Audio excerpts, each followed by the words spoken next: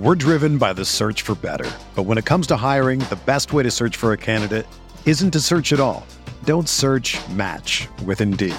Indeed is your matching and hiring platform with over 350 million global monthly visitors, according to Indeed data, and a matching engine that helps you find quality candidates fast. Ditch the busy work. Use Indeed for scheduling, screening, and messaging so you can connect with candidates faster. Leveraging over 140 million qualifications and preferences every day, Indeed's matching engine is constantly learning from your preferences, so the more you use Indeed, the better it gets.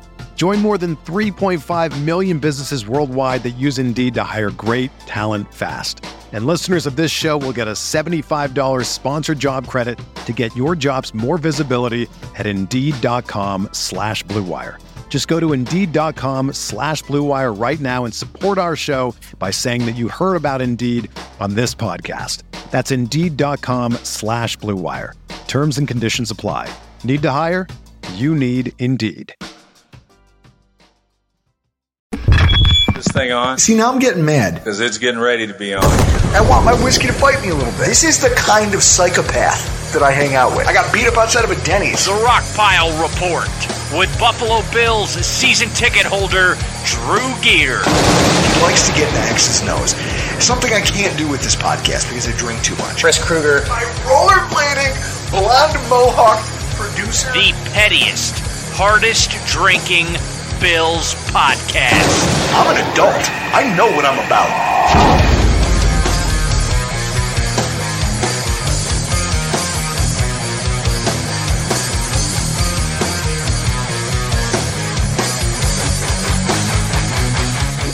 This is about Damar Hamlin, and it's about a young man at 24 years old that was living his dream, that a few hours ago was getting ready to play the biggest game of his NFL career, and there's probably nowhere else in the world he wanted to be.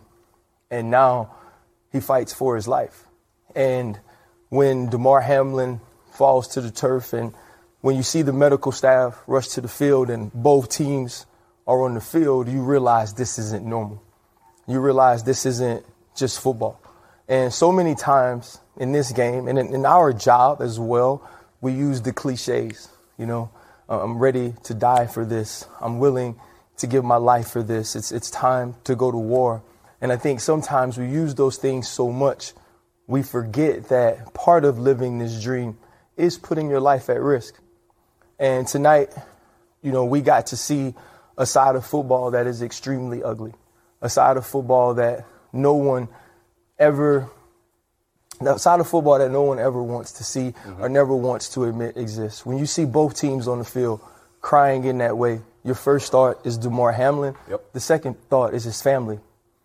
And this isn't about a football player, right? This is about a human.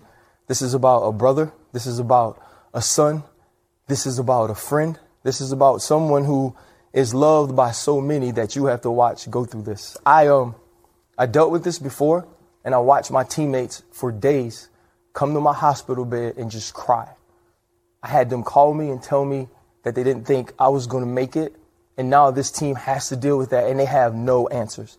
And so the next time I think that we get upset at our favorite fantasy player or we're upset that the guy on our team doesn't make the play, and we're saying he's worthless, and we're saying you get to make all this money, we should remember that these men are putting their lives on the line to live their dream.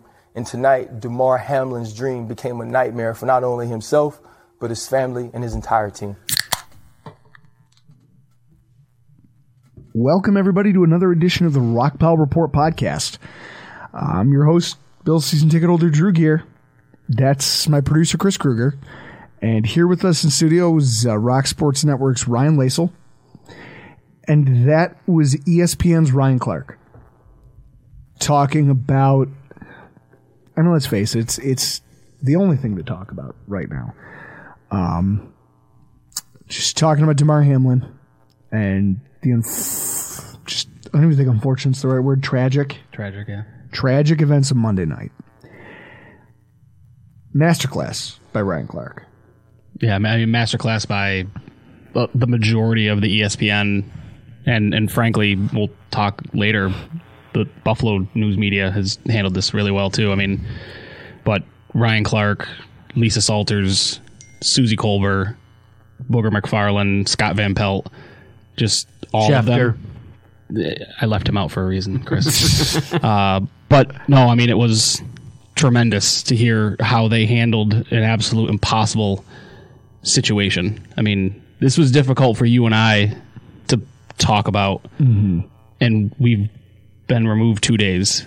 Yeah. So imagine in the moment, thrust into something, and to give the empathetic, honest, raw... To go on live television and have that level of poignance, just a grasp of the situation, I guess, if you want to call it that, I was impressed. Yeah, absolutely. I was absolutely impressed. Guys, I want to start tonight's show with something of I'll call it a disclaimer. No one is ever going to accuse me of being a sensitive person. I'm not a person whose tact and prose will ever be talked about like Hemingway or Twain or Ryan Clark. I'm just a guy. Just a guy who drinks beer, has a really deep-rooted love of a sports team, and that plays a game that's probably best defined. I think it was you who used this term, Ryan. Property acquisition through violence. Yeah. It's... Football is at its core a churched-up version of those ancient gladiatorial arts that so many people today look at like barbarism. And that, while obviously safer, is still incredibly dangerous, which is to the core of what Ryan Clark was discussing in the clip that we just heard. There's a lot of people in our content creation sphere who took this week off, and I completely respect that.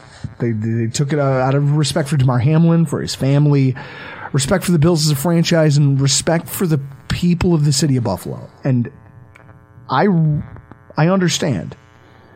I understand that if you feel that you either just that your words can't help, or that there's nobody out there, or if you just yourself don't know how to approach a situation, I absolutely understand not doing a podcast, because realistically, Ryan, what are we talking about here? This is a hobby. This is escapism about escapism. But this studio, this chair, this microphone, right here, like, this is where I go when I'm seeking catharsis. Yeah.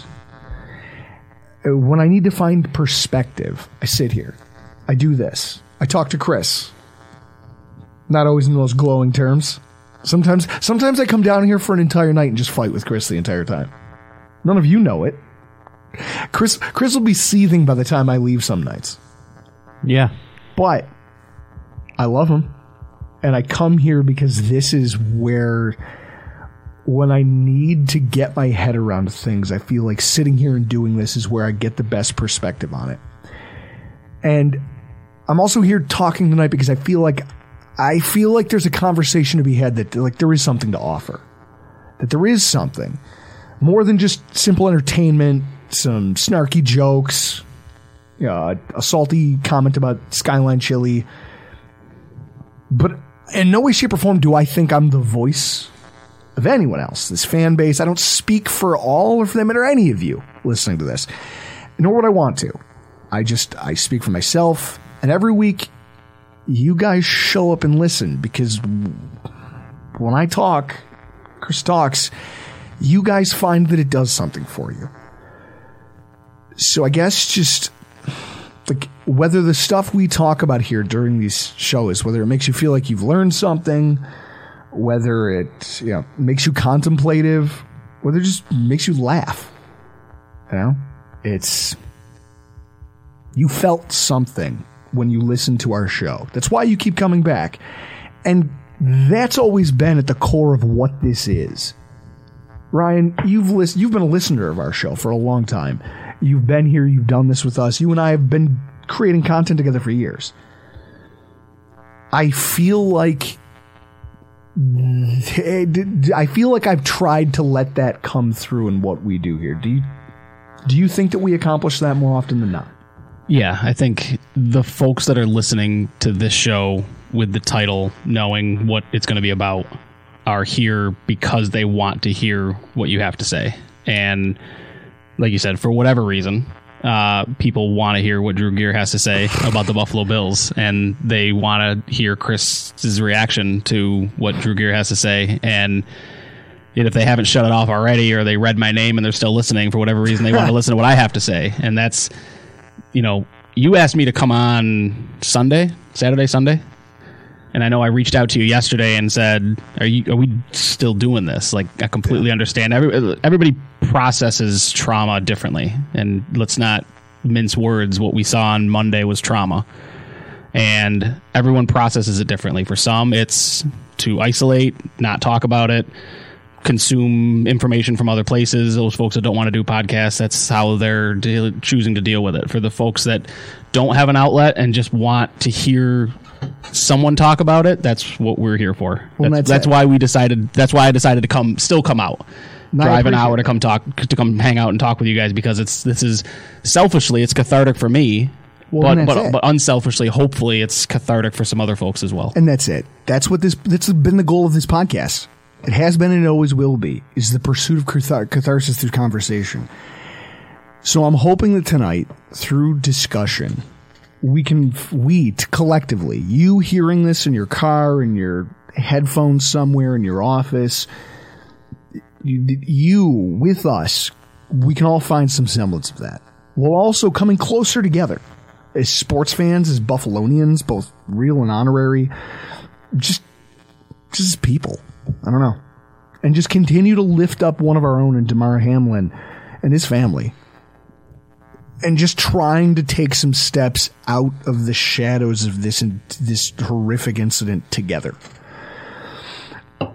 I think the only proper place to start the conversation is with kind of what I want people to walk away from this most, is Damar Hamlin. And just how this entire incident has put humanity on display. I was first introduced to Damar Hamlin in 2021 through a publication called golongtotd.com. It's a Substack and a complimentary podcast owned by our friend and Buffalonian Tyler Dunne. Now, Tyler Dunne is a well-recognized journalist. He has a book out. He does hits with some of the biggest networks and some of the biggest personalities. One of the things that I find most valuable about what he does is that his articles aren't just about the players or about the game. They're written with the players. He tells their stories, shows you who they are as men, not just as athletes, brings humanity to this thing that can oftentimes, with the advent of fantasy football and just sports in general, we can often find ourselves seeing these guys as automatons. Yeah, they're just out there doing this thing for our entertainment. They're human beings, and he works really hard to highlight the individuality of these people. And in some cases, it's even for the players, because it does tear down the walls between a guy we see running around in jersey and a pad on Sundays and a 24-year-old kid from McKees Rocks, Pennsylvania, who beat the odds of family tragedy, gang violence, poverty, and growing up in an area with adolescent death rates that would make the hardest men on earth hug their kids a little harder every morning. I mean, when you think about what Damar Hamlin's story has been, you go back and you read that article. Father in jail at the age of 12. Dead. He has to go to work. He doesn't have a childhood. He basically has to grow up quickly. And, by his own admission, more than half the people he grew up knowing were dead before they could legally buy a drink. It's like you learn about the inspiring and almost heartbreaking reason he chose Pitt. Yeah. When he had 48 other collegiate offers. He chose to stay home and go to Pitt.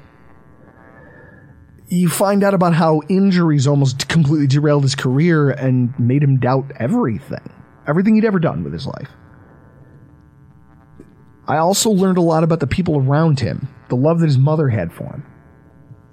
Hamlin's drive not just to be great at football, but the fact that after being forced to grow up and accept adulthood responsibilities at such a young age, his drive wasn't fame. It wasn't, I want to be rich and get a Bugatti, and I want to be, I want to go. It was, I want to be a role model and someone who can tangibly impact the lives of kids like me so that there's fewer of them growing up like that. Or at least the ones who are might find some direction. And just, more importantly, you walk away from it going, that through pain and suffering, circumstantial, physical, emotional, Damar Hamlin is a warrior who's... all of this comes from an article at golongtd.com. Tyler Dunne took it out from behind his paywall at his website and put it out there for public consumption because he felt that it was important in the aftermath of all this. I'm begging you to go check it out. Go from this person that we're all here with prayers and well wishes. Go learn about the human behind this.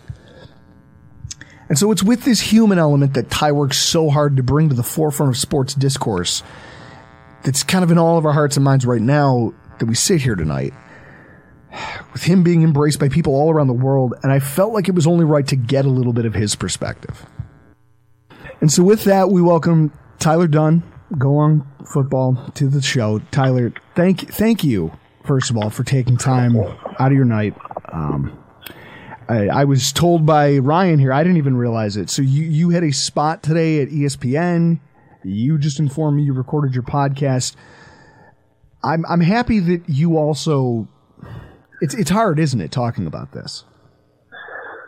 It is. I think, especially being there Monday night and, sharing the binoculars with, I think it was Armando Square with Outkick.com, and I forgot my binoculars. I got to remember to bring those next time. And to look through those and to see a 24-year-old young man trying to live, fighting for his life, CPR, and then to see the reactions, the Bills players one by one kind of making their way toward the scene and then seeing it and then walking away. It was really very, very clear very soon that this was not your typical, it's crazy, but we've become so desensitized, right? It's normalized to just see a stretcher, even an ambulance. Dane Jackson, that collision looked 100 times worse than this one, but it's taken away. He's back playing in a couple weeks. And this just crossed a whole new threshold of violence in the sport of football that nobody was prepared for. Because it made it real. That's the thing. It's right. If you're walking down the street and you see an ambulance and someone being backboarded in there, it's jarring.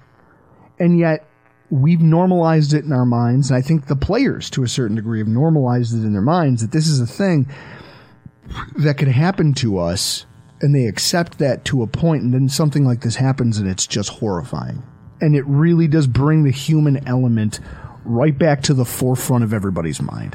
And I think that's why you're the perfect person for us to be talking to about this a little bit tonight, because, first of all, thank you for making that 2021 Hamlin piece you did public for everybody. I just, when you wrote it, I read it when you originally put it together, and it was amazing. We just got done kind of telling our listeners all about it.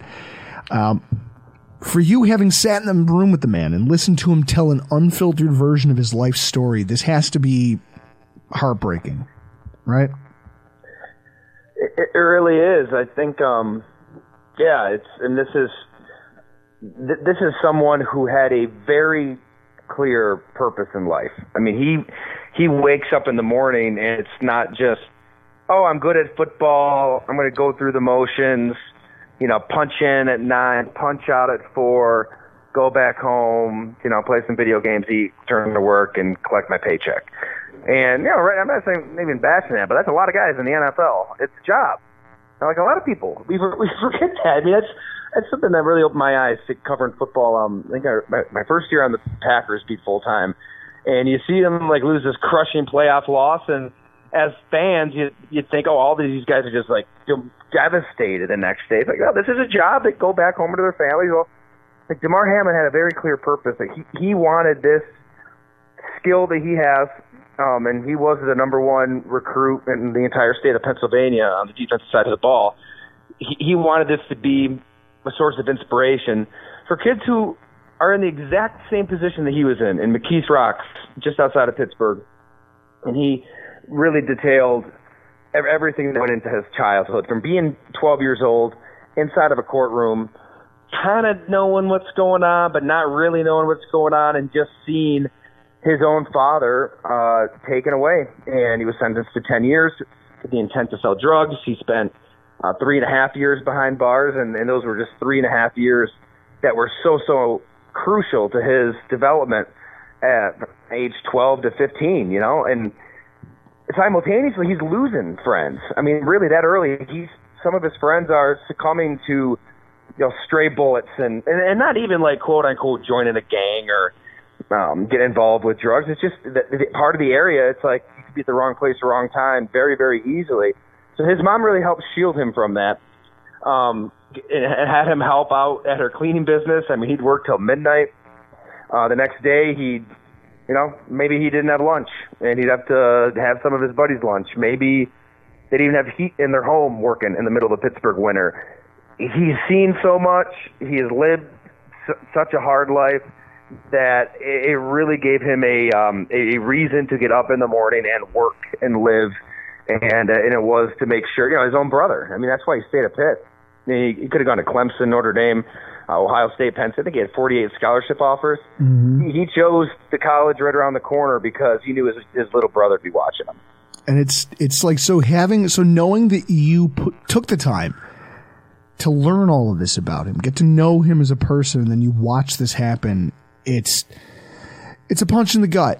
Not just because you did an interview with him once, but because I know how you approach your craft professionally. It's one of the things I love about being a Go Long member and just getting to know you through stuff like this. I mean, I hate that it's under these circumstances that we're getting together right now, but it's like, as I was explaining to our listeners, your work is genuinely geared towards highlighting the people behind the jersey and just kind of showcasing the humanity and the personalities that make up this sport that we all gravitate to and love. And that can be really tough sledding in a world where short attention span rules. and there's so many tragedies happening around us, especially here in Buffalo over the course of the last year, that it would be very easy for a cynical person to almost become numb to them. So with that in mind, just with how raw this is and how close you were to it, how refreshing is it to see people embracing Hamlin and his family and his teammates in the aftermath of this?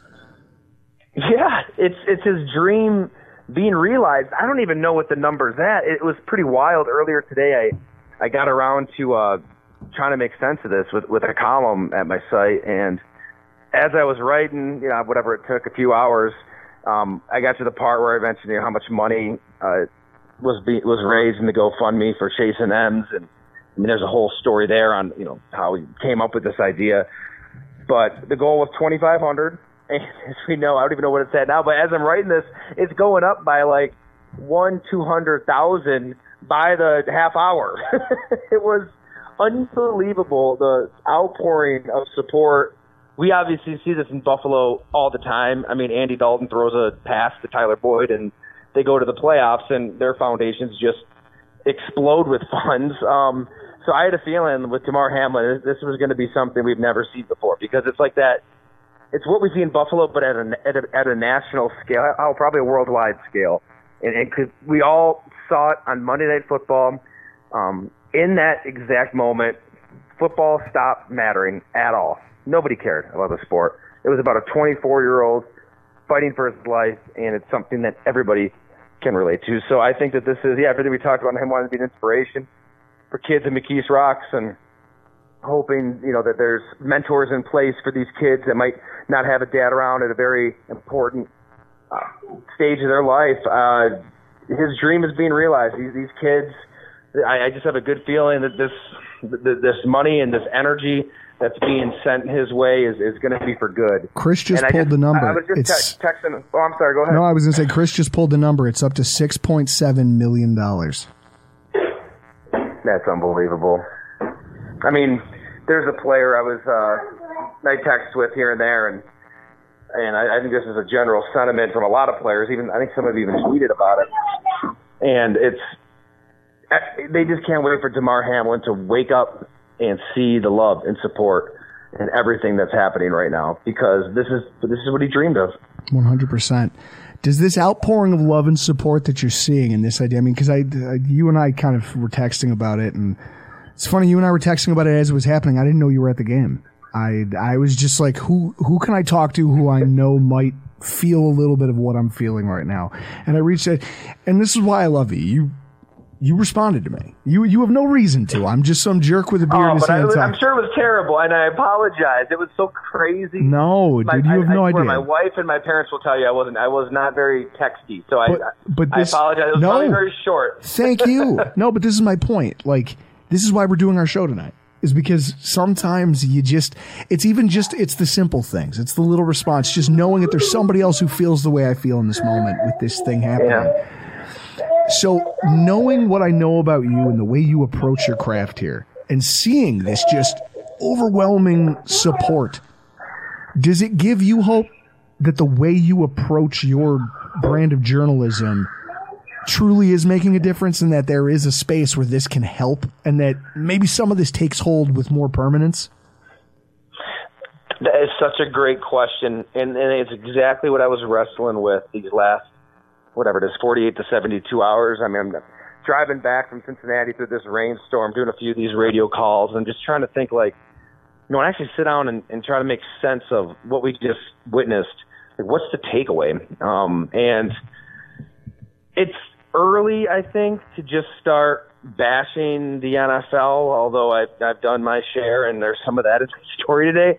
But it's hard to have a really strong take, that you shove in the oven and set at 600 degrees. It's just like we're all just kind of numb and figuring out what to even think. But if there is something to take away, I just hope that everybody looks at these football players as human beings. And we're all guilty of it one way or another.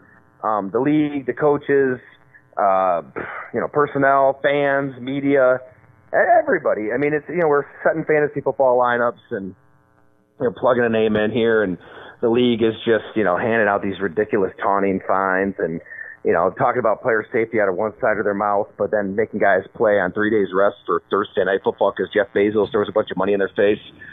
Preseason games are just so worthless. I mean, needless games produce needless injuries there. I just think that if we just remember that all of these guys come from somewhere, because Damar Hamlin's rise, his upbringing, that's normal. That's not abnormal. I mean, look down at that field. There's Isaiah McKenzie, South Florida, finding a dead body on his doorstep, getting grazed by a bullet once. I mean, he's opened up about that on our show. Tyrell Dodson, same thing. He came on our podcast one time, and his upbringing in Tennessee, really rough. Tywan Jones, I mean, he talks about shootouts like it's getting a cup of coffee at Starbucks in the morning. I mean, he saw him regularly. He was around it. It's just like lifestyle, and it's all of these guys. They're entertaining for millions of people, but they know that they've got neighborhoods in their hometowns, and there could be just a few kids that they could change their lives just by their presence alone. So let's remember that element of everything when we watch a football game. Absolutely, Tyler. Thank you for giving us your time. Thank you for giving us your insights, your emotions here. I love the work you're doing. I think that you and I both have a similar view of athletes. Mine, because I was lucky enough to grow up with a father who was buddies with a bunch of them, so you see them differently. For a lot of people, it's hard to get that perspective, and I'm just happy that there's someone there to do it, especially in this case. There's someone who wrote just this phenomenal piece about a guy who right now, I think that it's important that we remember that is somebody's son. That's somebody's role model. That's somebody's older brother. That's somebody's nephew. I just keep doing the work you're doing because I believe that what we're seeing now should be the norm. This is the way we should embrace these players. It's the way we should embrace the people that we love who do things for entertainment like this. And like I said, you're out here doing an incredible job. Guys, I appreciate that, man. Thanks so much. Oh, thank you. Guys, you can find all of his work over at golongtd.com. Tyler, anything you want to say before you get out of here? I just think if an Ellicottville guy and a North Collins guy can come together and talk about life and football, that's good for humanity, right? That's always a good thing. Chris, Tyler Dunne. Gem. I don't know why. It's still weird to you, isn't it? He's got Cowherd's number, but he'll respond to you and come on to this podcast. I love him. I love what he's doing, and I love the work he does, and it's because of him that I know what I know about Damar Hamlin, which I think made the incident that much heavier. It's knowing what I knew about Damar Hamlin because of him and his efforts that I watched that horrific play unfold, and I'm man enough to admit that it rattled me. And I know that I'm not alone in that. We're driven by the search for better. But when it comes to hiring, the best way to search for a candidate isn't to search at all. Don't search, match with Indeed. Indeed is your matching and hiring platform with over 350 million global monthly visitors, according to Indeed data, and a matching engine that helps you find quality candidates fast. Ditch the busy work. Use Indeed for scheduling, screening, and messaging so you can connect with candidates faster. Leveraging over 140 million qualifications and preferences every day, Indeed's matching engine is constantly learning from your preferences, so the more you use Indeed, the better it gets. Join more than 3.5 million businesses worldwide that use Indeed to hire great talent fast. And listeners of this show will get a $75 sponsored job credit to get your jobs more visibility at Indeed.com/Blue Wire. Just go to Indeed.com/Blue Wire right now and support our show by saying that you heard about Indeed on this podcast. That's Indeed.com/Blue Wire. Terms and conditions apply. Need to hire? You need Indeed. Now I'm going to preface this, Chris, as we move forward. If you're squeamish or still too sensitive to the situation to hear this statement from Damar Hamlin's uncle, Dorian Glenn, who was watching the game on TV with Damar Hamlin's little brother, I would urge you to please fast forward about 2 minutes. We were in Pittsburgh watching it on TV, and his little brother was there with us. And when he seen his brother drop like that, and when I tell you I never seen him cry or scream like that, like we were trying to calm him down, like, yo, it's okay, you know, he'll gonna get back up, he'll be back in the game, you know, woo. Next thing you know, it's 10 minutes later, they're doing chest compressions. It's a half hour later, they still not playing yet. I'm like, yo, what's going on? What's wrong with my nephew? And then like when I say like now we were all in the room crying, man, we were all in tears, man. And I'm not a crier, but like I never cried so hard in my life, man. Just to know like my nephew basically died on the field and they brought him back to life. I mean, that's just heartbreaking. And to see all those grown men crying and all the emotion, man, it really was a gut punch, man. And I would have been crying no matter who it was, but for it to be my nephew, it had that much more impact on me, man. And I'm just glad he's still alive and able to fight and trying to get better and recover. That's the stuff of nightmares right there. I mean, everybody has had tragedy, seen tragedy in their lifetimes. I've never had to have it play out on national television in front of kids who understand, who are old enough to be impacted. Now, do we have an update on Damar Hamlin's health as of today? As of right now? Because the last I had heard, he was progressing. He was doing well. Chris, have there been any recent developments since we started recording the podcast? Well, we'll go to the Bills' Twitter account right now, and as of right now, which is 7:05 on Wednesday, what they put out 5 hours ago, Damar remains in the ICU in critical condition with signs of improvement. Noted yesterday and overnight, he is expected to remain under intensive care as his healthcare team continues to monitor and treat him. First of all, I want to raise a glass. Guys, cheers to Damar. Okay? Can you... I have a hard time because I keep... Like, whenever I do, it's this weird thing we do, right? Because as human beings, we're kind of self-centered. And you start thinking about, well, me, and, you know, I came here tonight sort of prepared to talk about my experience. And I'm realizing as we're talking about it here tonight that, My experience doesn't fucking matter. How I took this in doesn't matter. It does, but it doesn't. It matters to me, and that's it. It's localized. In the grand scheme of things, like there's a guy admitting that he doesn't cry and he shed tears. I can see that. Now, when you think about where you were, Chris, you were at work. Close. I was here.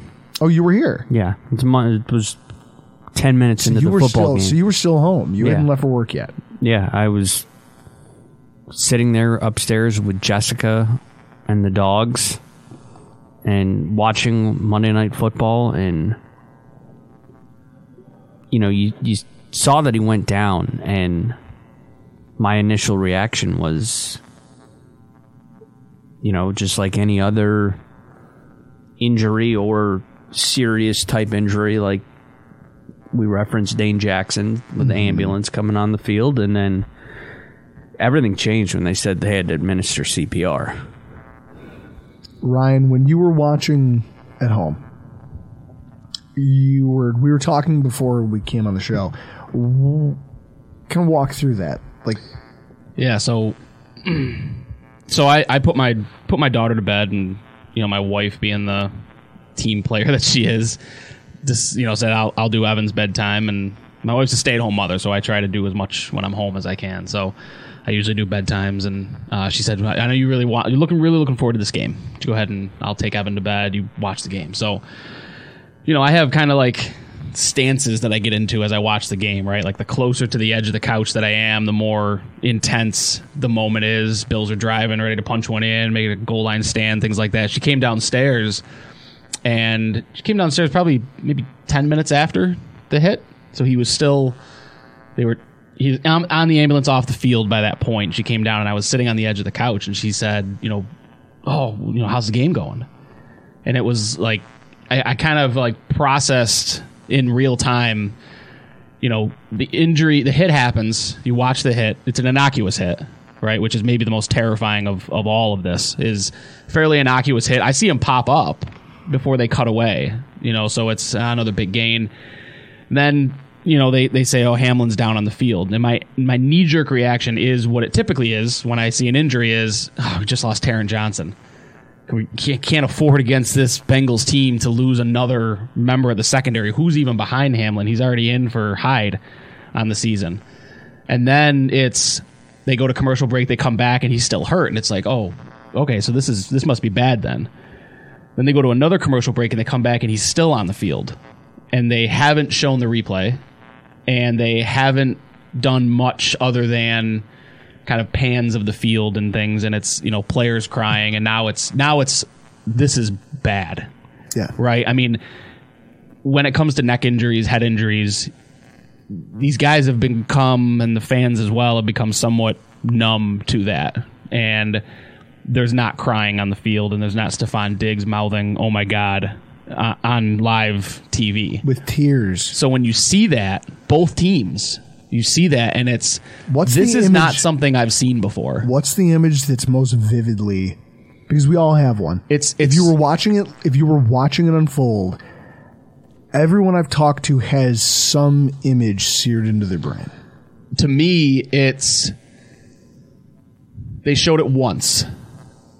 Hamlin stands up, and he just goes back. And he kind of falls into Mixon. And Mixon turns and sees him and points, and immediately you can see him look to the sideline and point. And whenever the Bills players, an injury happens and they wave to the sidelines, that's, commonplace. Mm-hmm. When the opposing team is calling to their sidelines, this guy needs somebody, that's another level. And that's kind of what we saw. And, again,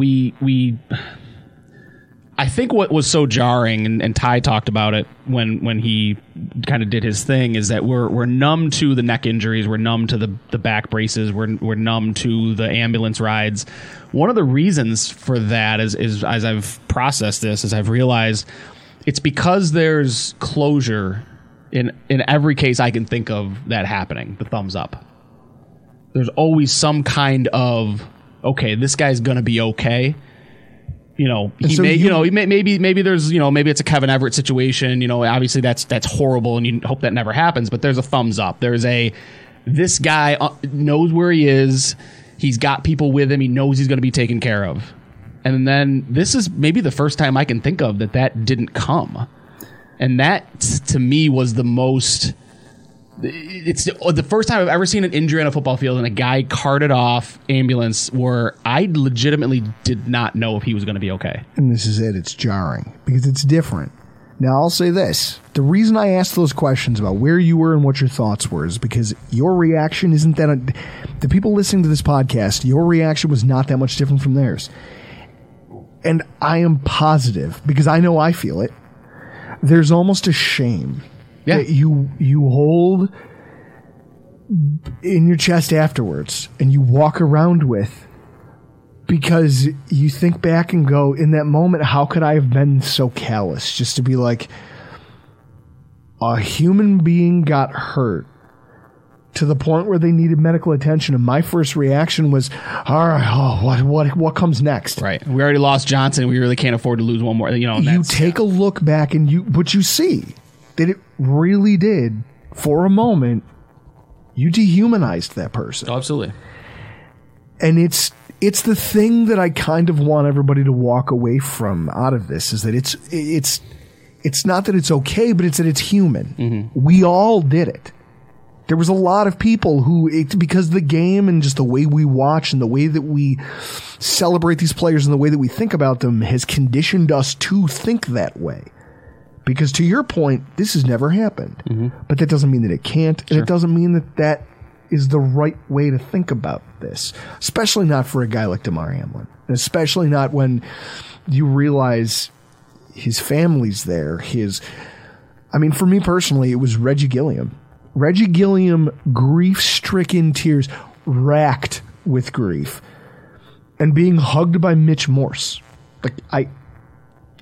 For reasons I can't explain, that is the thing that if I close my eyes, I can still see it like it was happening in front of me. And maybe it's because that's a guy who, just based on what he does for a living, it's a man with no fear. Mm-hmm. He's one of the toughest guys on our football team. And yet, the devastation that he can't hold in. And then you sit back and you think about it. And you go, that's grief. And then you almost do feel a certain amount of shame about, why didn't I feel that level of grief? Even though he's not my teammate. He's not but he's... We'll talk about it, but... Yeah, I think it's... we heard Ryan Clark at the beginning of the show, and just get a masterclass from him, and you hear the tropes that everyone uses. These guys go to war and they're willing to die for this sport, and they're willing to go out there and lay their lives on the line to play. But I think at the end of the day, within their heart of hearts, I don't know that any of them actually think that they're ever going to die playing football, right? Because the last time it happened was in the 70s? One of the things I did is I'm just trying to, the night's going on and I'm piecing this together in my head, and I reached out to Reed Ferguson. And I was just like, I know you're not okay. I love you. And we kind of went back and forth a little bit. And I'm just like, look, because I keep thinking about and I can't remember who, if it was Cam Hayward, if it was a journalist, I don't know who said it, but someone said about Franco Harris, the late Steelers great Franco Harris, who just had a game basically a game played in his honor. Right, yeah. And they just made the point that, why did he have to die before we honored him like this? He's a cornerstone of our franchise. He was important. But we're all important. But why did it take him having to pass away for us to give him his due? And the lesson in there is supposed to be, appreciate these guys while they're here. Appreciate everybody while you have them. Don't posthumously give somebody accolades.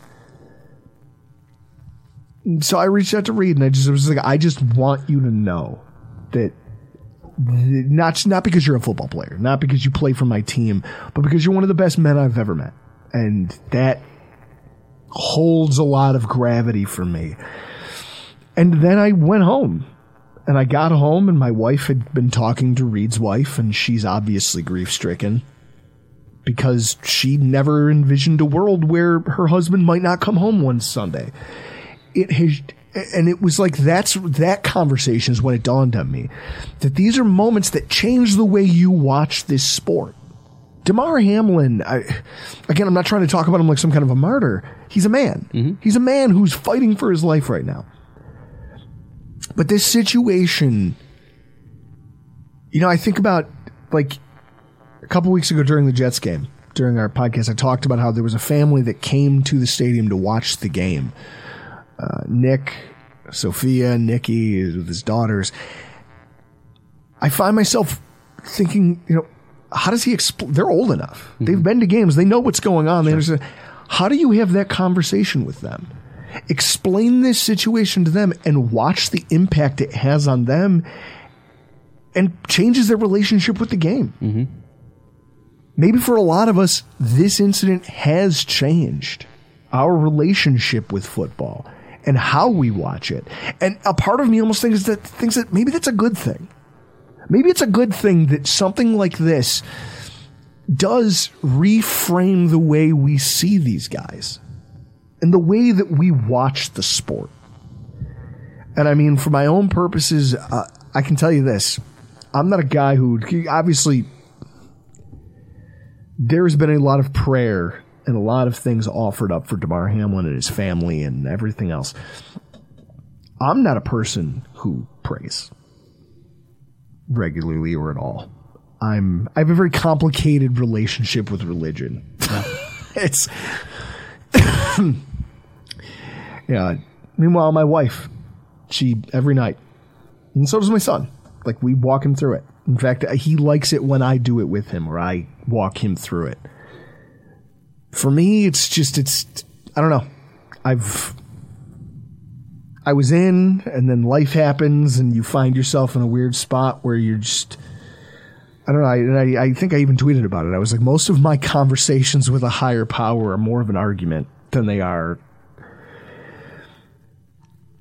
And so but even I found the ability to take a knee and pray on his behalf. Yeah, and I think, you talk about this changed the way people look at this, and I think there's something to that, and you listen to, we've had these conversations, right? I mean, mm-hmm. the moral and ethical conundrum that is watching the acquisition of property through violence, and you can't make this sport safe the way that they play it, and they've taken so many strides, and yet it's still but then in one season you get Tua Tagovailoa, with his hands seized in front of his face because of a severe concussion, and that spurned the conversation of what is it going to take if not that, right? And with as polarized as this country is, and then as divisive as sports tends to make things, to read Twitter on Monday night into Tuesday reminded me of everything that is great about social media, despite all of the things that we bemoan social media, because Twitter was a place, and social media in general was a place where it finally was being used for what it was meant to be used, which was groupthink and group conversation. And to a man, I mean, obviously there are troll accounts everywhere, but never have I seen the NFL community so united behind a cause of, we're talking about a person. Let's not talk about a game right now. Let's not make this game up. Let's cancel to a person. Check marks, purchased or otherwise. People with 100,000 followers, people with 3 followers, all said, this is a moment where let's not talk about the game. Let's come together behind these guys a minute. Or let's give these guys time to do what they need to do. The hell with the game. Let's figure that out later. The important thing now is let's suspend the game and let these guys go home to their families. And that, I think that's the first time. Again, it's the first injury that I can think of. It's the first time that I've ever seen it to where everyone was united under a commonality that wasn't, this is awesome to watch because it's a great Super Bowl game and it's down to the wire. It was about a human being on the football field, reality thrust into our escape from reality that is football. Well, that's it. And so it's in that way that this almost all feels stupid. Like me sitting here behind this microphone, doing this tonight. Just the trivial nature of the bullshit that we do here every week. Chris. Well, to your credit, it's always stupid. Yeah. I'm trying not to get choked up, and I very much appreciate you making like thank you. That's it. We talk about that sense of shame you get because it's human nature to be self-interested, and it's human nature to go, well, what about me? What about this? I had a guy who I'm not mad at him, who texted me about the fantasy football championship he and I were playing against each other. We're the only people left with players. We have significant players left. And he starts texting me as it's unfolding about what we're going to do. And I texted him back and I was like, man, you know what? It's $500. That's the split.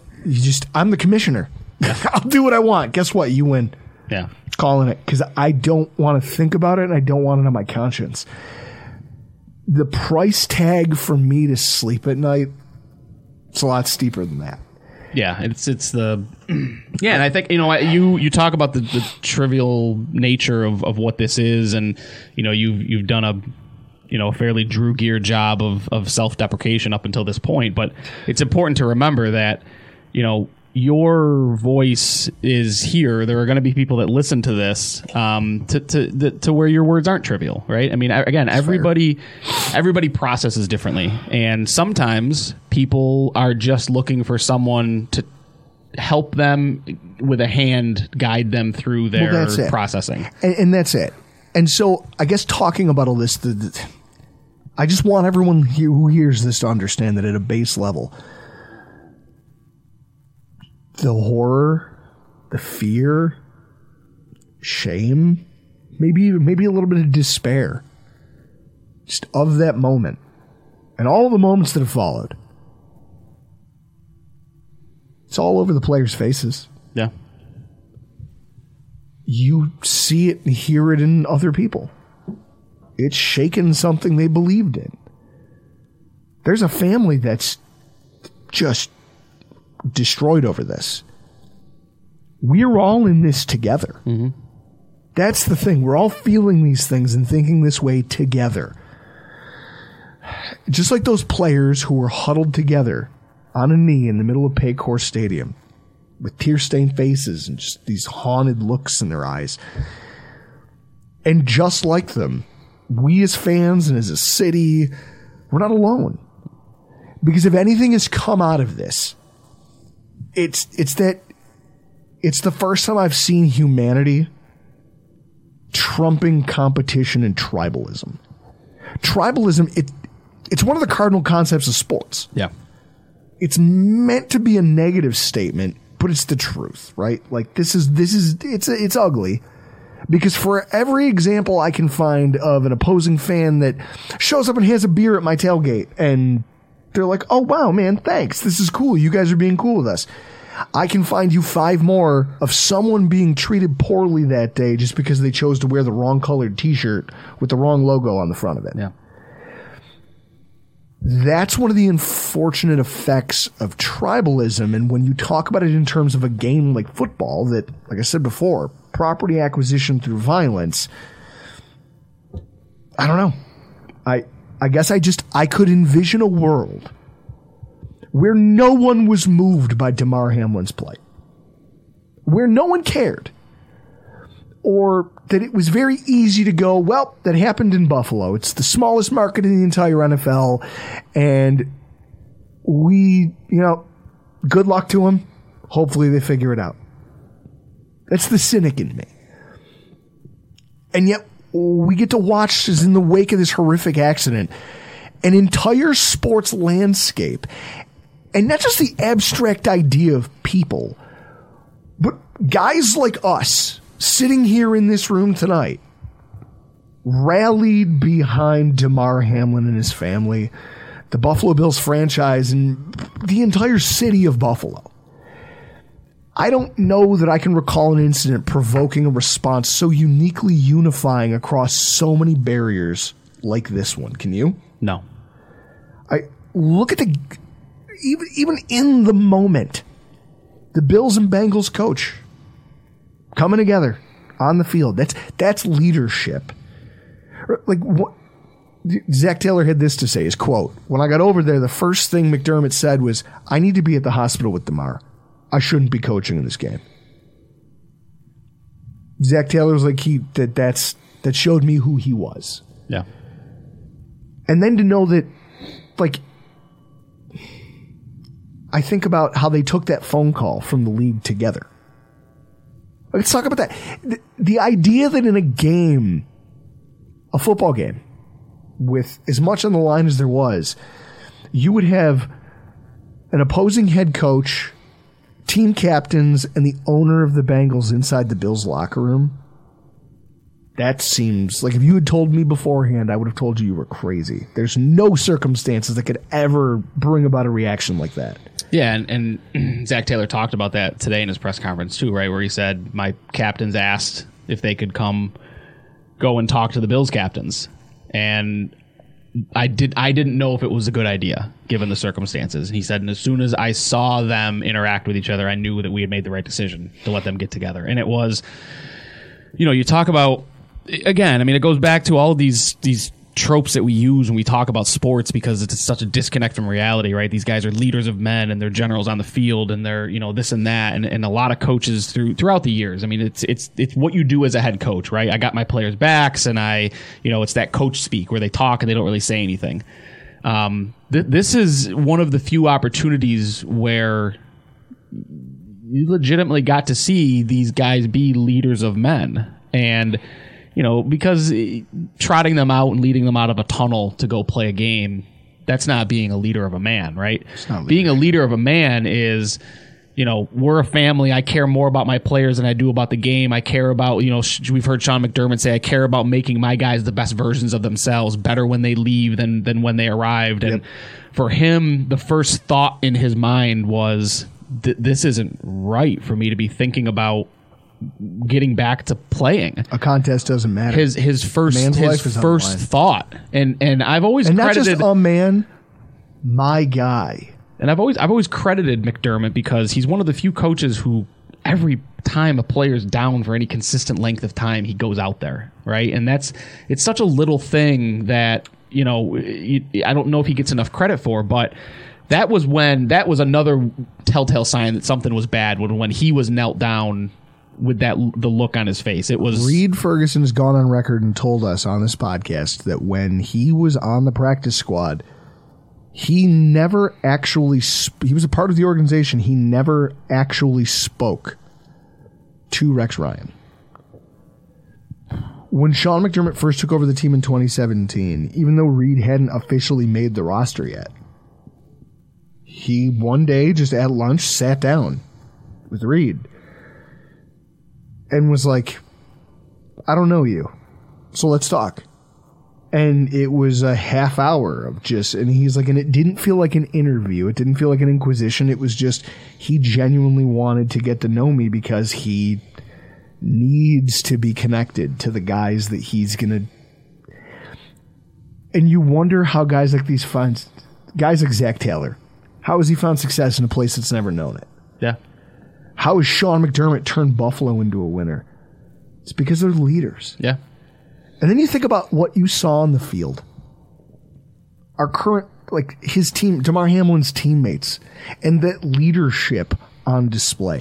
Hey, Chris, stop me if you've heard this before. Stephon Diggs is a diva, and it's going to go terribly here in Buffalo. Yeah. Who was the first person at the hospital?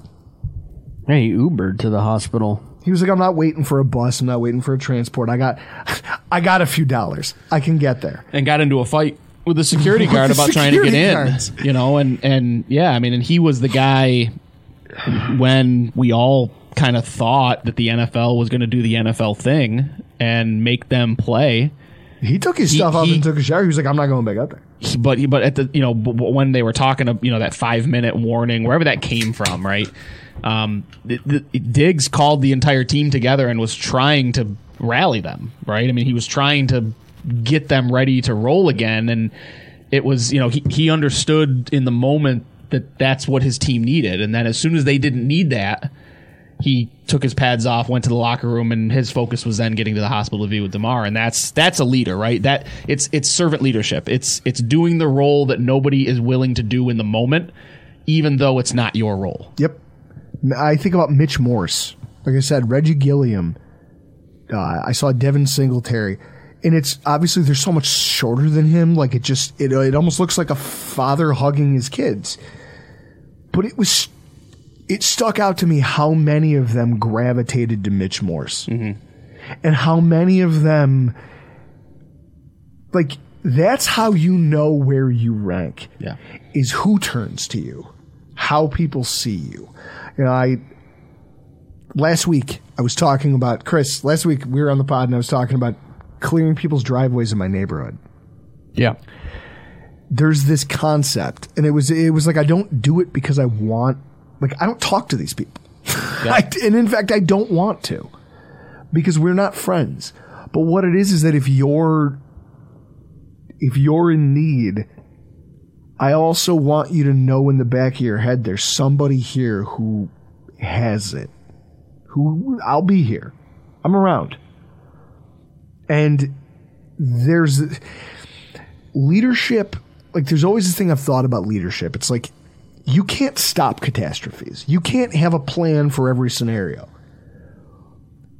But you can tell who's a leader because they're the ones who are kind of the glue that keep everyone together afterwards. After a catastrophe, after a disaster. Those are the guys who, whether it's through words, whether it's through action, whether it's just, like I said, something as simple as just giving Devin Singletary a bear hug and just holding him while he cries, that's a leader. And so for all the people who, you know, why is Mitch Morse still here yet? This is why. Mm-hmm. Sean McDermott's a leader, but this team has leaders. Yeah, and I think, you know, you and I have talked about, we talked about it in the offseason last season, but what we felt the team was lacking. You know, that 2019 loss or 2020 loss to the Chiefs in the, you know, in the AFC title game. Mm-hmm. What were they missing? And it was like, well, they were missing guys that were going to go out and lead the right way, right? With physicality and things like that. And they've got that now, and that's kind of where you talk about the window, right? They've got this, the team built the way it needs to be built, not only from a skill position standpoint, but from emotional, from a mental, a and team. They're all teammates, and they're brothers, and I guess goes a long way. You can talk about building a team that'll win on paper, right? What the Bills have done that I think they should be commended for is building a team that'll win at life. Yeah, because they're a brotherhood, and you saw that on display. I mean,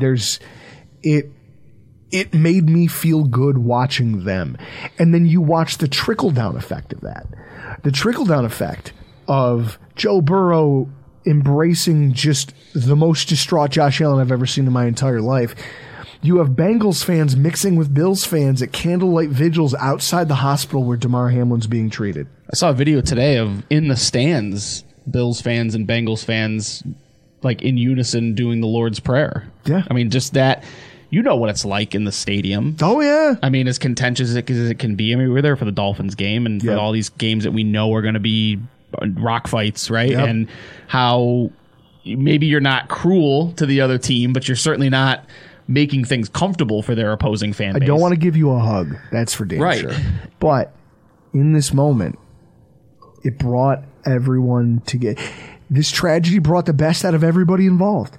And it's the farthest thing from, if again, as a cynic, I couldn't have prognosticated that. And it really does a lot to change the way I think and I view things like this. And then for as much shit as I've given the state of Ohio, the entire Cincinnati skyline lit up in Bills colors. The Pro Football Hall of Fame in Canton. Just the response of the city of Cincinnati. I mean, they still have Skyline Chili, and I'm not going to forgive them for that. But, God, I feel like I said, it's everyone recognized immediately that this was bigger than football. This was bigger than a game. It's bigger than a score. It's bigger than playoff standings. No one cares. Have you noticed there's zero outcry about, you said, there's always trolls, there's going to be a few bad apples in every small bunch, but there's been zero outcry about, well, what should we do next? Because it doesn't fucking matter. Yeah. It doesn't matter. And what I love is that the city of Cincinnati and a lot of Ohio rallied around Buffalo in that moment. And then you go beyond that. Mike Tomlin opening up about during his press conference, just apropos of nothing. He didn't have to say a word. He chose to open up about his relationship with Damar Hamlin and about just, the former Pitt alumni, Damar's college teammates, everybody opening up, and you could see how many people, just like our own Bills players, and just like us ourselves as fans, were deeply shaken by this. And in response, came together for Damar. Yeah, not to interject, but you talk about a leader of men, Mike Tomlin. I mean, let's not, he's got an opportunity if they win on Sunday to, again, never have a losing record as a head coach. That's one. But two, you talk about a guy that cares about his players. I mean, the story that Ryan Clark tells consistently, and he told it again on Monday night, where I think everybody knows about Ryan Clark's incident in Denver, right? He collapsed on the field, and it was, he wound up losing his spleen, and he tells a story about they were going back to Denver, and he was desperately trying to play because of tribalism, right? He desperately was trying to get back on the field. He put together a team of doctors, and he put together a team of people that were trying to convince Mike Tomlin that I can play. I can do this in Denver. And they said 5 minutes into the meeting, Mike Tomlin stops and says, everybody get out of my office. He looks at Ryan Clark and he goes, if you were my son, this wouldn't be a discussion. Yep. I gave you 5 minutes. You're not playing. And Ryan Clark talks about the relief that washed over him in that moment. Yeah, because he's like, this guy loves me. And it's like that. It's bigger than the game. And Mike Tomlin has always understood that. And I love that we have a coach who sees that. Yeah. Who has that. And I love that Damar Hamlin is surrounded by players who understand that. And you look around the league, it seems like everybody gets it. All 32 teams change their social media handles to Hamlin's jersey. An uncountable number of players who maybe have never met Damar Hamlin tweeting or making public statements in support of him and his family and his just devastated teammates. It even transcends sports. You have the Buffalo Sabres, who are out of town. They're in the nation's capital. They're playing a game against the Washington Capitals, and they do a moment of silence. Well, first of all, the entire Sabres team shows up wearing shirts in support of Damar Hamlin. They do a moment of silence in their stadium for him. And it's all because they understand this idea that if you play a sport here in Buffalo, you're basically one of us. Or at least like that's the national narrative, right? Except it's not just a narrative, it's reality. And we're going to talk about that, but you watch how that plays out and it almost had a karmic feel to it. As you have Sabres star forward Tage Thompson, who scores 3 goals, getting his 30th, including the game winner, which came exactly 3 minutes into overtime. And it was his 3rd hat trick of the season. Yeah, I quote tweeted that because the Sabres obviously did. This one's for you, Damar, and I quote tweeted that, and you talk about whatever your relationship may be with religion and all that. I tweeted that and I said some things are too cool to be coincidental, and I it's just some things are just serendipitous, I guess is the word that I would use, where it's like I can't explain it, but that can't just be random happenstance. No. Right? I don't know what it is, but your 3rd goal for your 3rd hat trick, your 30th of the season, and you win it 3 minutes into overtime. Like that's not a coincidence. I don't know. You can call it whatever you want. It's just incredible. I mean, and I think a lot of it goes to. And I'm more than comfortable talking about my struggles with that, but I don't feel like this is the venue. Yeah, no, but I think. Oh no, but here's what I'll say. I think that, like I said, there's something about all of this. I mean, you look at how it's. Chris, what did you say? So it was up to $6.7 million donated to Damar's charity. Yep. Some of the people donating are celebrities. They're superstars. Chris, who were you talking? Chris Jericho from wrestling? Yeah, Jericho donated. Matt Stafford, Russell Wilson, and Ciara. The Washington Redskins, Jim Tom Brady. Irsay. I'm shocked Russell Wilson's didn't get intercepted. McCaffrey. Yeah, but here's the one that got me. Like, I'm at work today, and I literally had to walk away from my desk and just go stand in the bathroom for a minute and put myself together because I'm scrolling Twitter and I see this screen cap because someone was going through, kind of looking at who was doing the donating. And one of the donations was from a 13-year-old kid, and it was $34. And he was basically just like, this is what I have from my allowance from the last couple months. I'm a football player, and I read that you want to use this to help other kids who don't have anything. Yeah, I mean, it's and the messaging around it, it has been powerful too, because Bills Mafia is notorious for stuff like this, right? And I think what really drove it home, I saw somebody retweeted Pat's Pulpit, which is Bleacher Report's, Pat's Only. It's our version of Buffer Rumblings, right? They posted a link to DeMar's charity and said, we all know how Bills Mafia handles situations like this. Let's help him out. And it's like that transcends. I mean, it transcends football, sport. It transcends a game that happens 19 weeks out of the year. So remember when we were talking about the Franco Harris dynamic? Yeah. There's this tweet from Matt Perino last night. It says, DeMar Hamlin's uncle, Dorian Glenn, said, outpouring of love from the world has been so touching. And the quote is, a lot of people don't see how much they're loved when they're alive. To see that he has a chance to eventually recover and see the love he's gotten, it's going to mean a lot to him. And then you look at the New York Post this morning. DeMar Hamlin is on the cover of the New York Post with the headline, America's Son. And it's just, it is one of those things where you think about it in the aftermath and you go, there's so much good coming from this. And it's just terrible that it has to come under these circumstances. Why do we as people have this charity and this ability to rally around each other like this? And yet we only do it when something terrible happens. I don't know. It's something I've been wrestling with in my head since it happened. Yeah, and I mean, I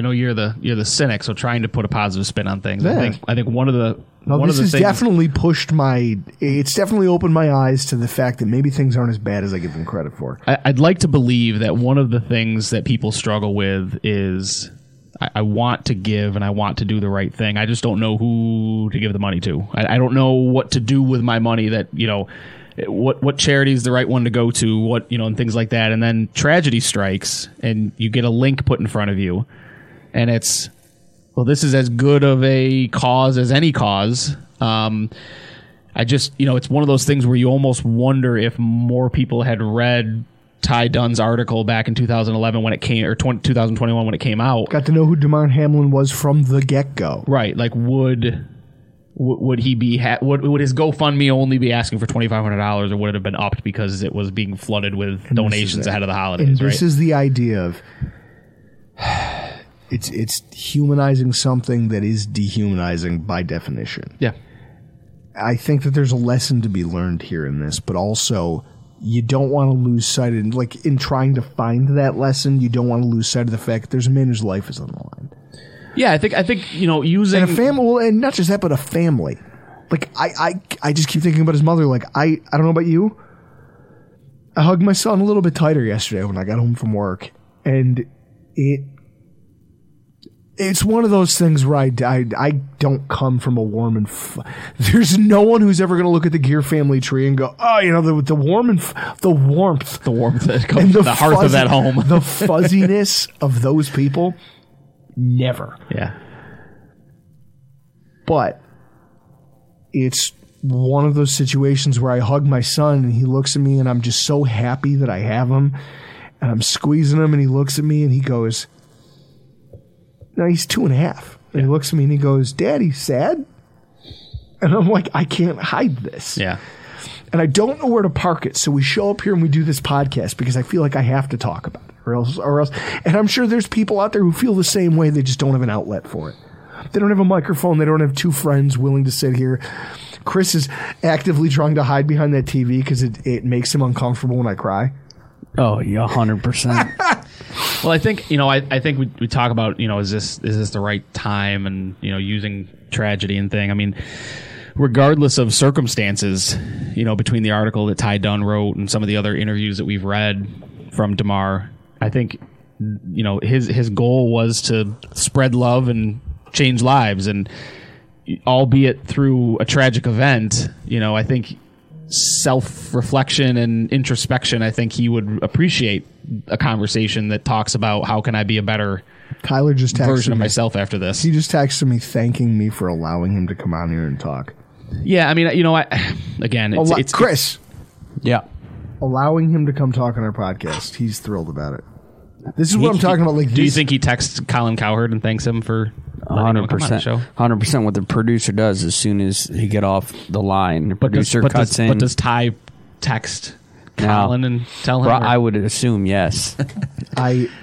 Here's what I know. We got a DM, Chris.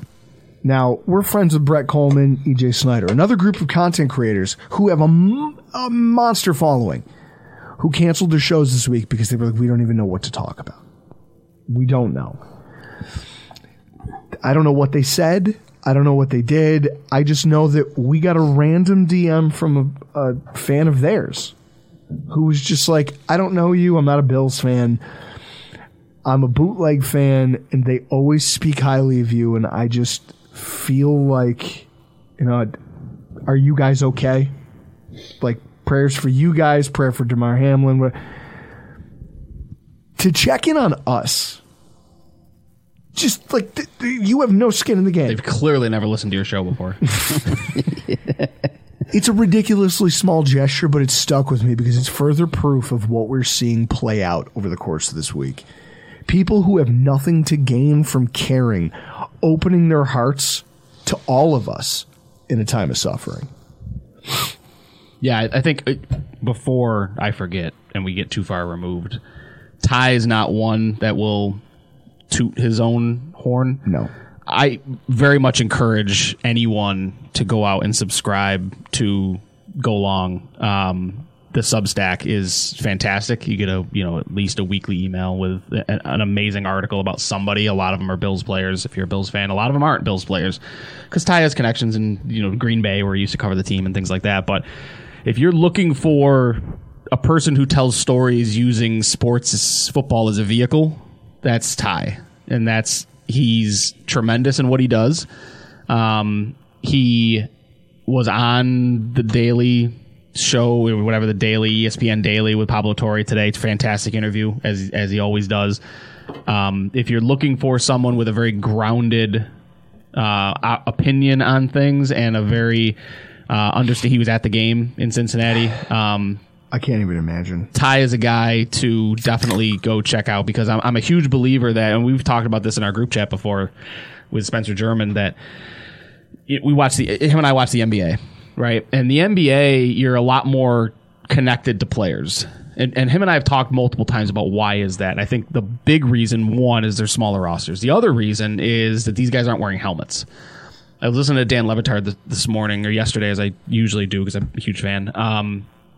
He made the comment that I didn't even know what DeMar Hamlin looked like until this incident.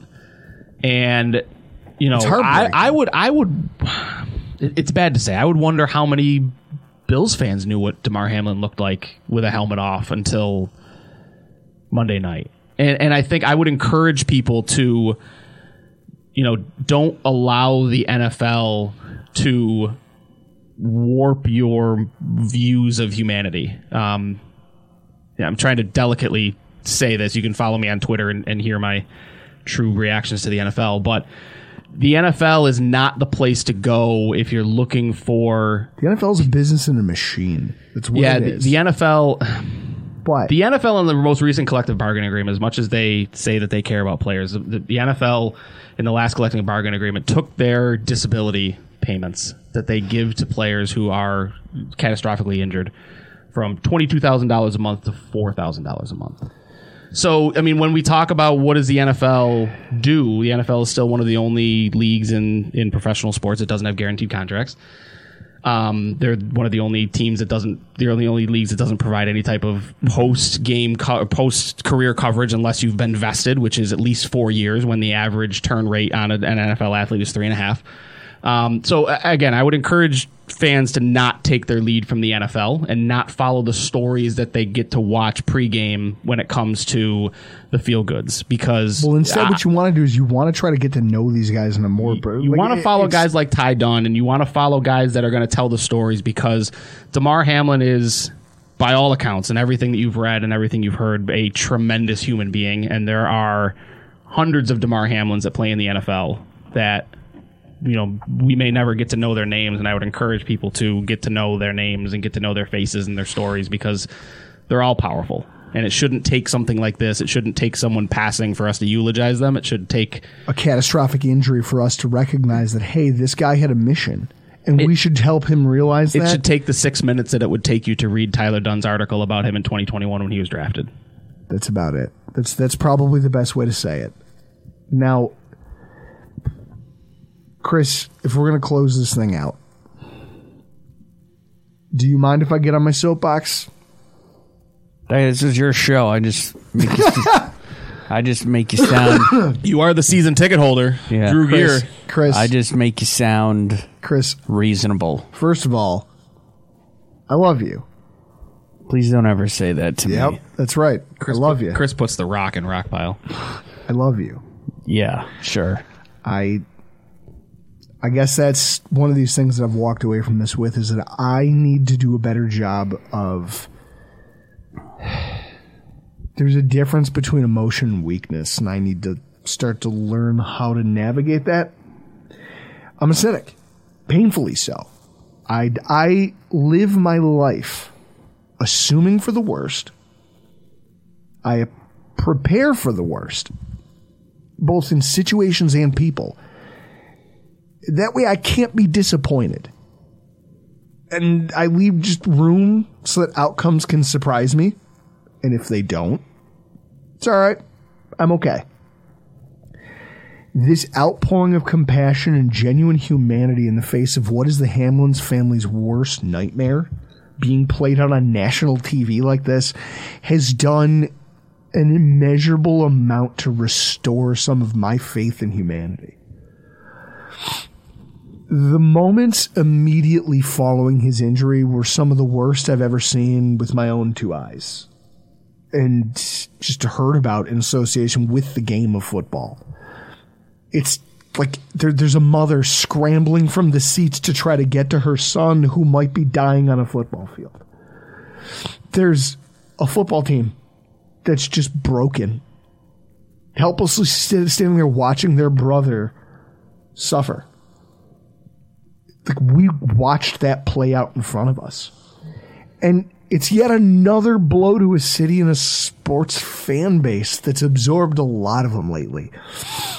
Yesterday, our friend, fellow podcaster, and former Bills left tackle John Fina went on Arizona Sports Radio, it was Fox Sports, 1450 AM, to talk to him about the state of things after Damar Hamlin's injury. And he had this to say as part of his interview.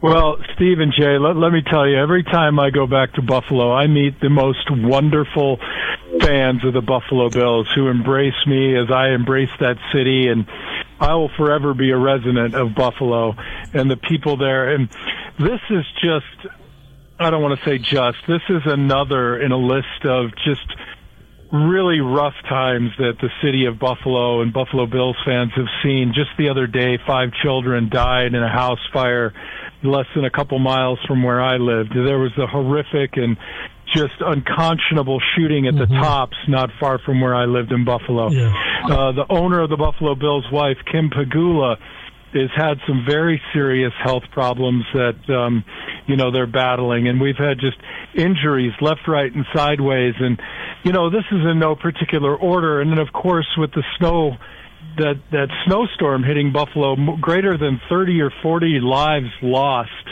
in that blizzard. It's been a very tough year for a group of people who could very easily just cash it in and say, I'm out. I can't take it anymore. But they continue to band together, to lean on one another and, support one another through various charities and acts of goodness and graciousness. And, that to me is what makes me a Buffalo Bills alumni. That's the proudest thing I am. You can walk on the field and win a Super Bowl, lose a Super Bowl, or never go to the playoffs. But the type of people that you represent and that stand by you and now are standing for the players, it's really overwhelming. And it's league-wide now, too, with the support and hope and prayers for Damar Hamlin's recovery. There you go, John Fina. This city, those men with the logos on the side of their helmets, Damar Hamlin and his family, everybody's taking it on the chin right now. I think John summarizes it pretty succinctly. And he glossed over some of the gory details, which it's incredible to think that you could have this all inside of a singular year, just being a Buffalonian. It's just been so much in a short period of time for a city that, I don't know, you're already in the Rust Belt. You already didn't have a lot going for you. We already have a chip on our shoulder. John's right. There's a lot of people out there who would have folded up like a Walmart tent already. And yet, we persevere. We're still here. And we do lean on each other. And we do come together for each other.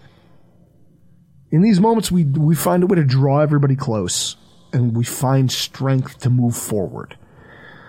It's kind of ingrained in us as far as who we are as a community.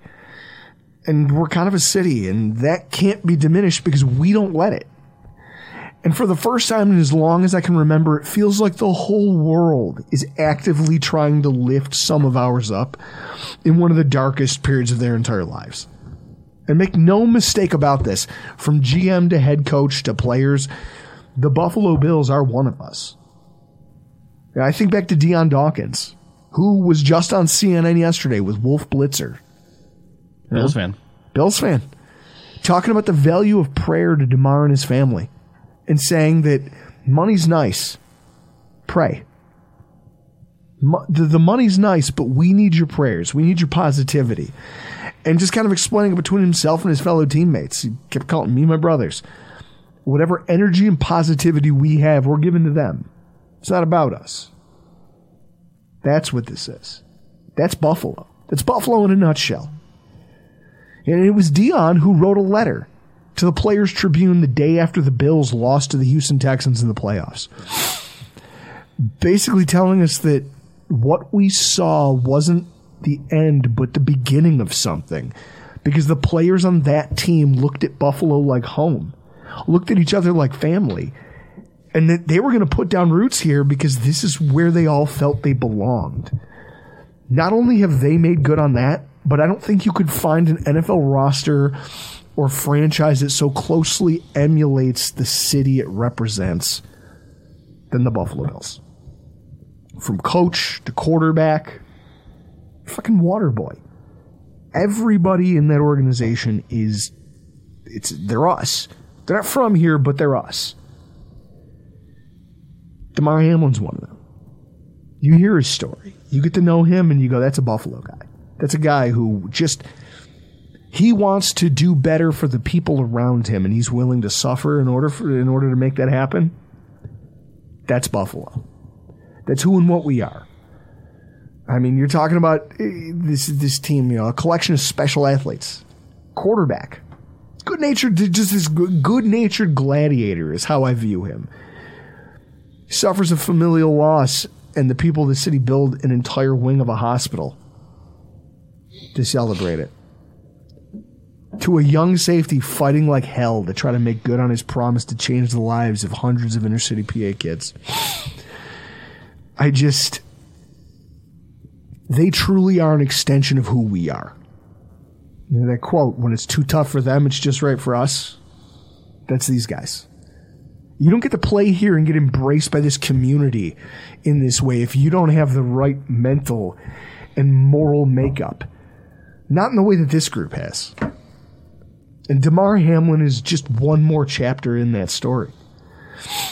And what he's been through and what he's surviving here, and what he survived just to get here, and what he's facing now. Yeah, it's the stuff that movies are made of that win people Academy Awards. And so now he's here fighting the toughest battle yet. And the entire city and most of the sports world has his back and the backs of the people he cares about most. That's special. It's encouraging. And I think it's inspirational if you allow it to be so. I just want to close this thing out by saying that I hope in the coming days we get word that Damar Hamlin is improved and that he's regaining consciousness. And that in doing so, he can embrace his family. That he can take in the almost global support that they've received. And see the way that the people in this city have rallied behind him. That he can feel this outpouring of love that not just Buffalonians or Bills fans, but the entire world has shown for his family and his teammates in this hour of need that they have. And that he can see that this outpouring of support from everybody and for the charitable endeavors that he himself made his life's mission. You know, trying to better the lives of young people and to be a role model. And realize he doesn't have to do it alone. He's part of a community now. He's one of us.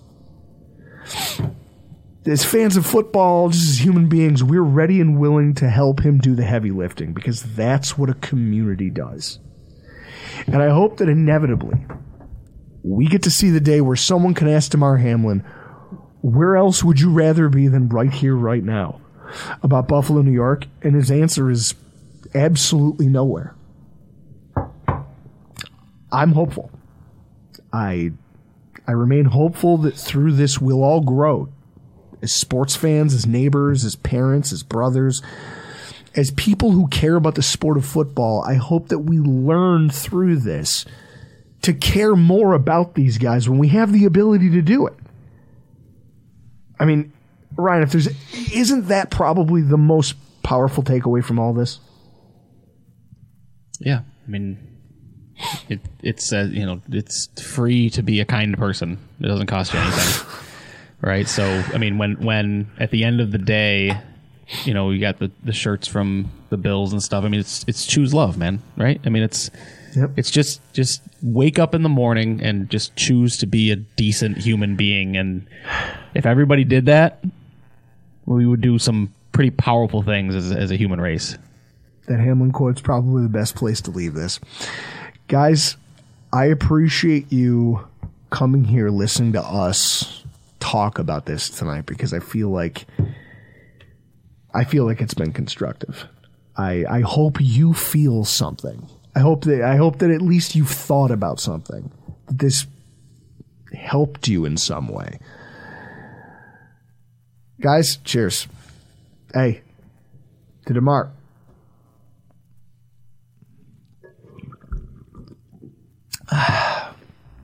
I'm Drew Gear. That's Ryan Lasal. That's Chris Kruger. And this has been your Rockpile Report.